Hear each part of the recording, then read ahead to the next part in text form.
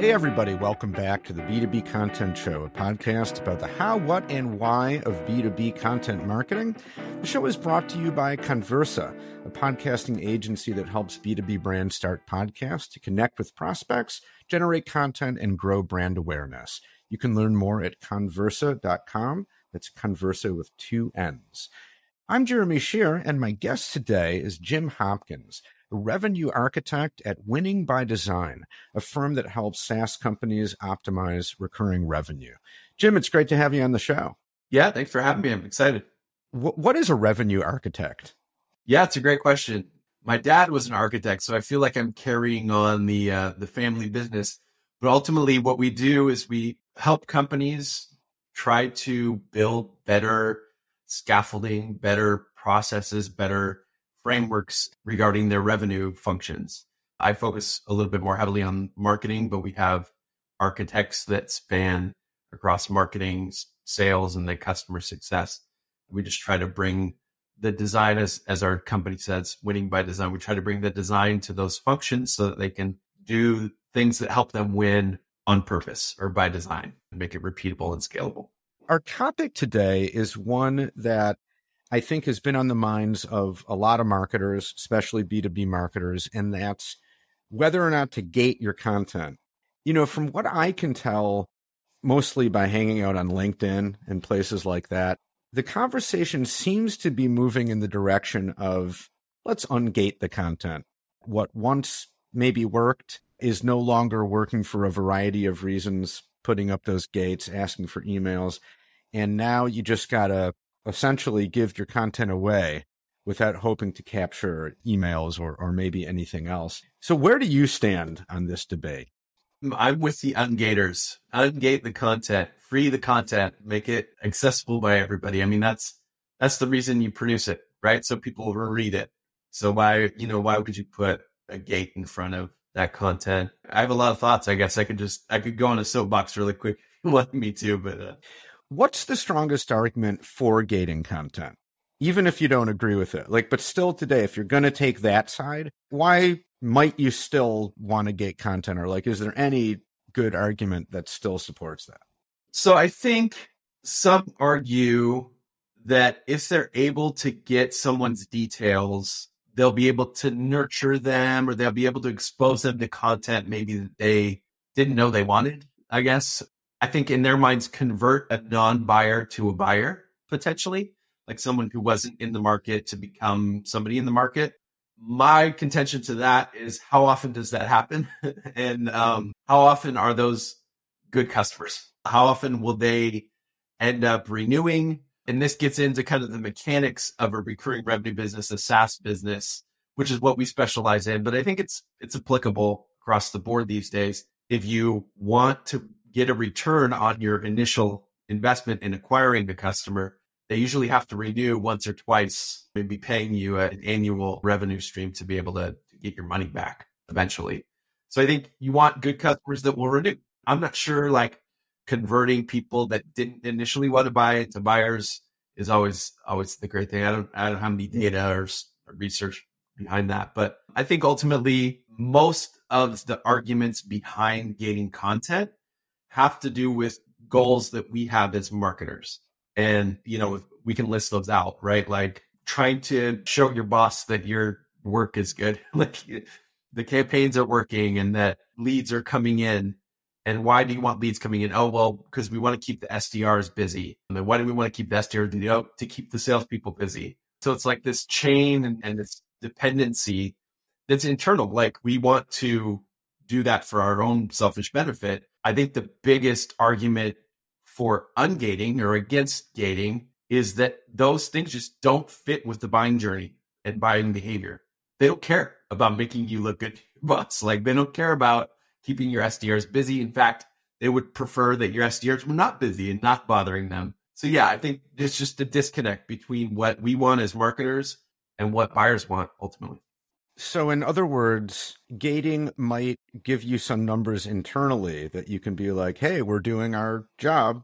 we're doing the thing you said to do, and we're passing that stuff on to the next group, and they can say, we're doing what we're supposed to do with those numbers. And your point, as I'm hearing it, is that that may be all well and good, but ultimately it doesn't actually work to increase your revenue because it's not matching up with how people actually buy.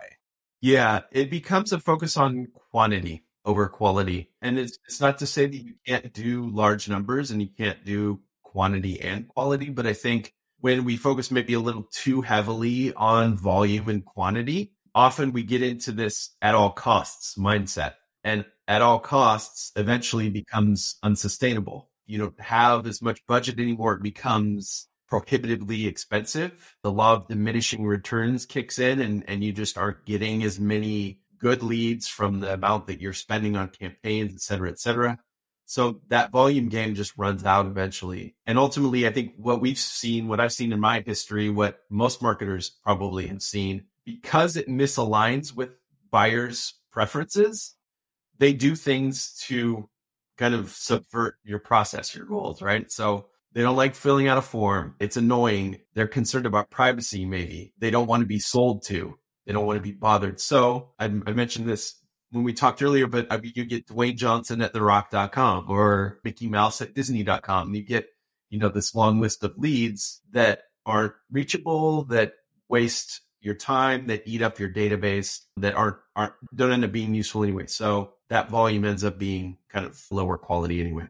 And with those emails, you're referring to dummy emails, of course, that people use instead of giving their actual email, and which obviously is not useful at all to anybody at the company. You might as well have just not gated it at all in the first place.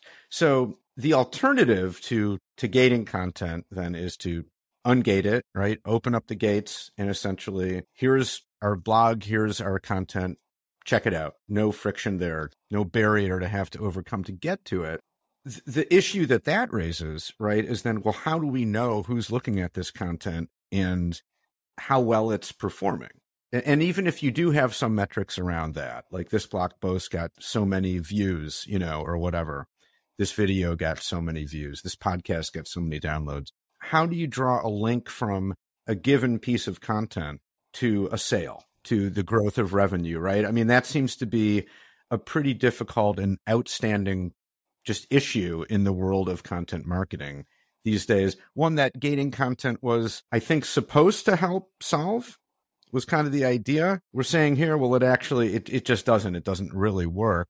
Is the alternative to kind of ungate it and say, well, we don't really know exactly how a given piece of content, contributes. And is the conclusion then and that's okay? We shouldn't be super worried about that or not? Is there a different way of thinking about that? Yeah, I think that's one potential approach, just to kind of leave it to the fates, I guess, which I think could be okay. I think sometimes you can put it out there and you will see it come back to you in other ways that you may not be able to connect clearly, but there's obviously a rising tide somewhere. But I do think we do have tools and mechanisms that can help us measure. I think the real hinge question there is, do we need to know who? And at what point do we need to know who in order to get credit or attribute performance, I guess? I would contend that you don't necessarily need to know who from the very beginning. And I think even though you mentioned getting emails or getting content was designed to help us know who very early on, I would contend in most situations I've been in, others that I've talked to, there's still a hitch in that chain. You don't know who really connected to revenue and pipeline. There's lots of things that go wrong. It's a very complex cycle and chain that's really hard to unravel. There's some technology out there that helps with it, that gets you close, but there's always caveats. There's always kind of trouble in that attribution process. I've never seen it really clean. And again, the large amount of cruft or bad leads that are in there makes that really difficult. So I think, at each kind of milestone of the process, there's good metrics that you can use to judge performance of the content. The way that I've looked at it sort of is in four pieces in the past. There's campaign performance. We can absolutely measure how well a content-driven campaign performs in terms of engagement or in terms of clicks. We can know if a content piece is performing well based on how well it's being distributed and how people react to that distribution. Like we can know that. We can make decisions on channels, we can make decisions on promotional copy, or we can test those things and adjust and optimize those things, I think, really well. And there are tools and best practices for that all over the place. So we can have those metrics. The next stage I think about is website traffic and conversions. Sometimes we can connect those things. I'm not convinced that it's necessary, really. I don't know. And I don't get too into the weeds on that anyway, but website traffic and conversions means, okay, how many people am I getting to my website via that content, or how many people are ultimately coming to where that content lives on my site, presumably. And then how are people converting? And I think the shift here is, instead of a gated form conversion, we're thinking maybe a little bit further along. So how are people asking for a sales meeting or asking for a demo through the process of engaging with that content? It's going to be a lower percentage, because when you gate things, you're getting everything. You're getting everybody who hits that website. In this case, it'll be a portion, a 5% kind of conversion rate or something lower, where people will hit the demo button. I think that's the key in the shift. You have to make a lot of opportunities available for people to raise their hand, to signal that they're ready to talk. And then the next piece I think about that I think is really hard, I haven't really cracked this nut, but quality and customer feedback. So was the content good? How do they react to it? Did it meet their expectations when they saw the promotion of it? How valuable was it to them ultimately? Did it make them more or less likely to engage further or have a sales conversation even? And I think, likely surveys are the way that you can find some of that out. There's, again, tools that can help you with this, like the 4Cs and the different kinds of tools that can pop up in the flow of engaging with content, or, after the fact, whatever it might be. But I think it'd be really great to get that component into your measurement. And that can give you just a broad sense, if you're a content marketer, which pieces of content are working, which aren't. You can kind of point you in the right direction. Again, we don't necessarily need to know who, we just need to know if it's working and why or where is it working. And then ultimately, I think where we connect it to the who is in a business impact. If they have raised their hand, they've signaled that they're interested in having a conversation, do those leads become opportunities and customers? And I think, it's pretty simple at that point, once they've raised their hand, to track them through that process. Whether you use last touch attribution or what have you, or a weighted attribution or peanut butter spread attribution. What piece of content kind of was the trigger to get them to sign up for a demo or a sales conversation? And did that help? Did that ultimately result in a sale? Is there a case to be made potentially for sort of semi-ungating at least some content, so that you're no longer asking for emails, but rather you're looking to gather some data in a more anonymous way? Maybe it's around, what business people are in, or what their title is, or, why they're downloading the content, or, something like that. You're still getting something, but it's not maybe as salesy, like, hey, give us your email so we can bombard you with, all kinds of outreach that you don't want. Is there a case to be made for that? Or does it still fall into the same basic problem? Yeah, no, I think that's interesting. I think it'd be interesting to test. My concern would be making it a requirement or making it a blocker to continuing to consume content, consuming it in the first place. Ultimately, that would have the same effect, right? You'd be kind of decreasing the number of people that initially wanted to see your content, but that aren't willing to answer that question. It might be a lower percentage than the people that are willing to, a higher percentage than the people that are willing to fill out a form, but it's still kind of lopping off a piece of your audience that you could have had the opportunity to message to or to share with. I'd rather err on the side of consume the content. You're interested, please consume the content. I think it'd be interesting. Kind of the vision that I had is if you popped up a message, hey, what industry are you in? Almost like a survey a little bit, but you could dismiss it if you wanted to, if you want to go back to reading content. But again, that would be more of an aggregate kind of informational thing. Who were we attracting? I think that information would be valuable, of course, but it wouldn't give you the connection to who individually is consuming this content. And again, I'm not convinced you need to know who at that point. I think you have to ask yourself, what is your goal at that particular stage of the buyer's journey? Is it to collect names? Is it to collect details? And then why do you want that information? What will that do for you in the buyer's journey? And then what will it offer to the buyer, to the lead in return? I think in all this, you have to think about what we call a value exchange. If I'm giving you something of value, you would expect that in return. And I think like in life, I think we need to be givers before receivers. When you gate content, you're asking for something before you've even given them anything.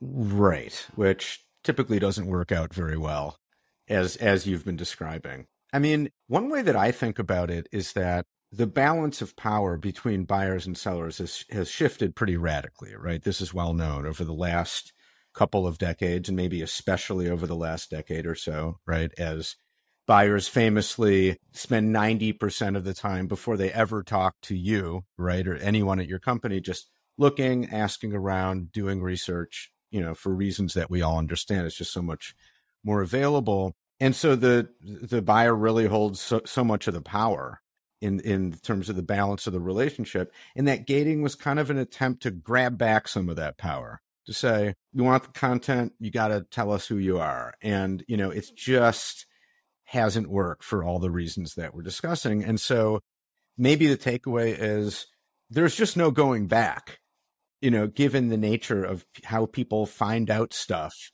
Yeah. And I think that the key piece of that is that it's focused on email and the email inbox, and assuming that that's the best place to reach buyers in a furthering a relationship context.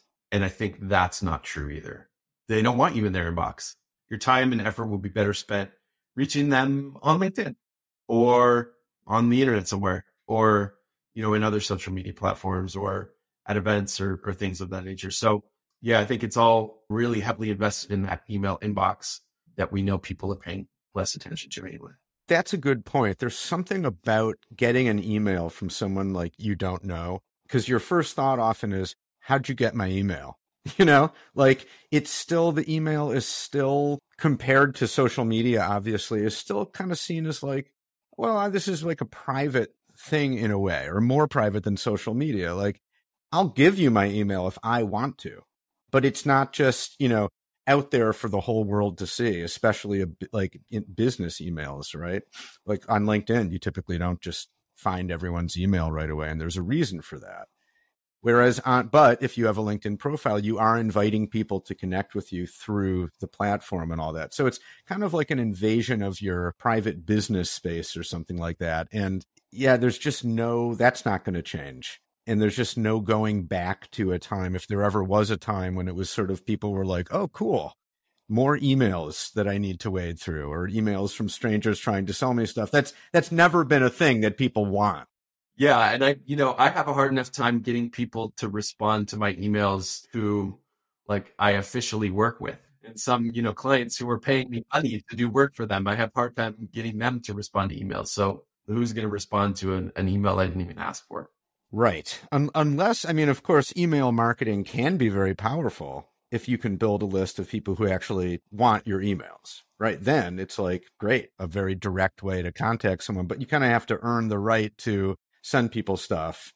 If it's spam, obviously, then that's universally bad. Yeah. I think that's what a newsletter sign up is for, right? If you want to try to get people, and there's a way to use content to sort of encourage people to do that too. Like maybe that's your call to action. Hey, sign up for a newsletter. Want more content like this? Sign up for a newsletter. I think that's another great way to kind of encourage them to raise their hand in a way.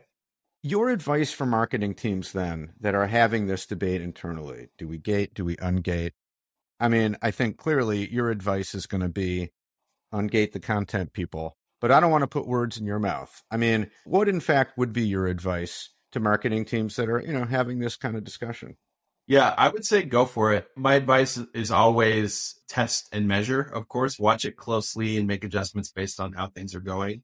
I think the biggest requirement for making this shift, especially if maybe you're a bigger company, a more mature company that has a long-standing, highly leveraged, highly dependent lead generation engine, if that's like, like the core of your business, it's going to be tough, and it's going to require leadership buy-in at the highest levels you can get, or the highest levels you need it.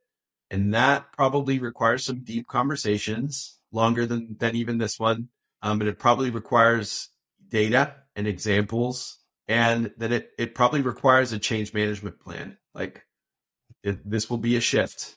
You have to be willing to invest in content and distribution of that content. And you have to be willing to give that some lead time to build up kind of the pressure, or the awareness and the demand. When you're not getting direct leads from campaigns, it kind of emphasizes the idea that the natural buyer's journey is not direct in B2B and in SaaS.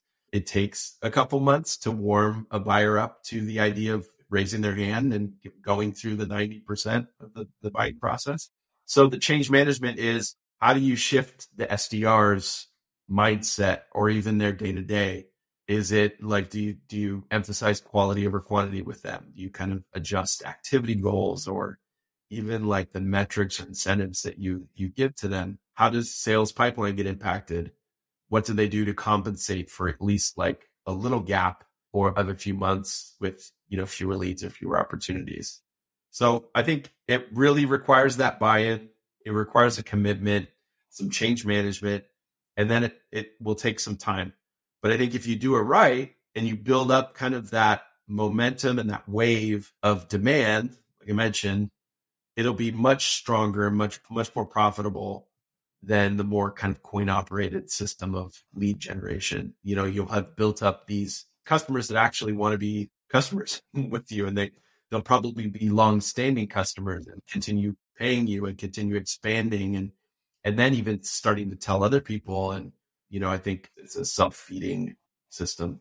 Okay. Well, Jim, a lot of great stuff there. Thank you so much for all that, and for a really great discussion. It's a pretty important topic, and I think we got some great insights here. So thank you so much for your time. Really appreciate it.